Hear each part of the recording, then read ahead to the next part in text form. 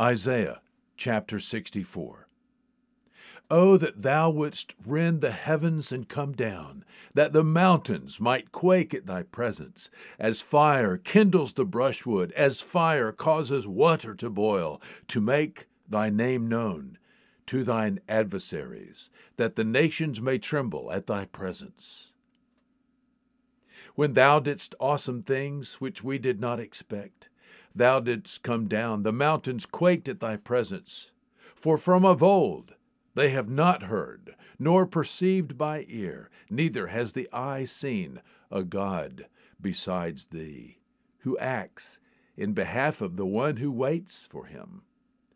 Thou dost meet him who rejoices in doing righteousness, who remembers thee in thy ways.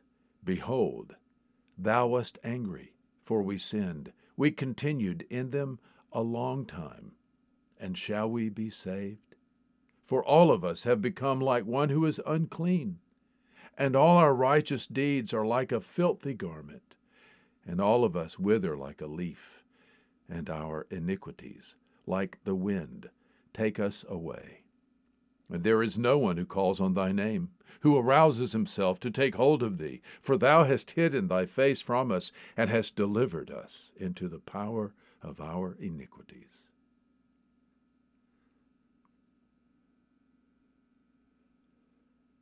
But now, O Lord, thou art our Father.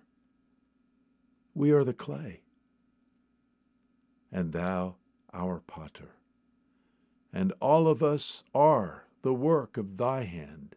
Do not be angry beyond measure, O Lord, neither remember iniquity forever. Behold, look now, all of us are thy people. Thy holy cities have become a wilderness.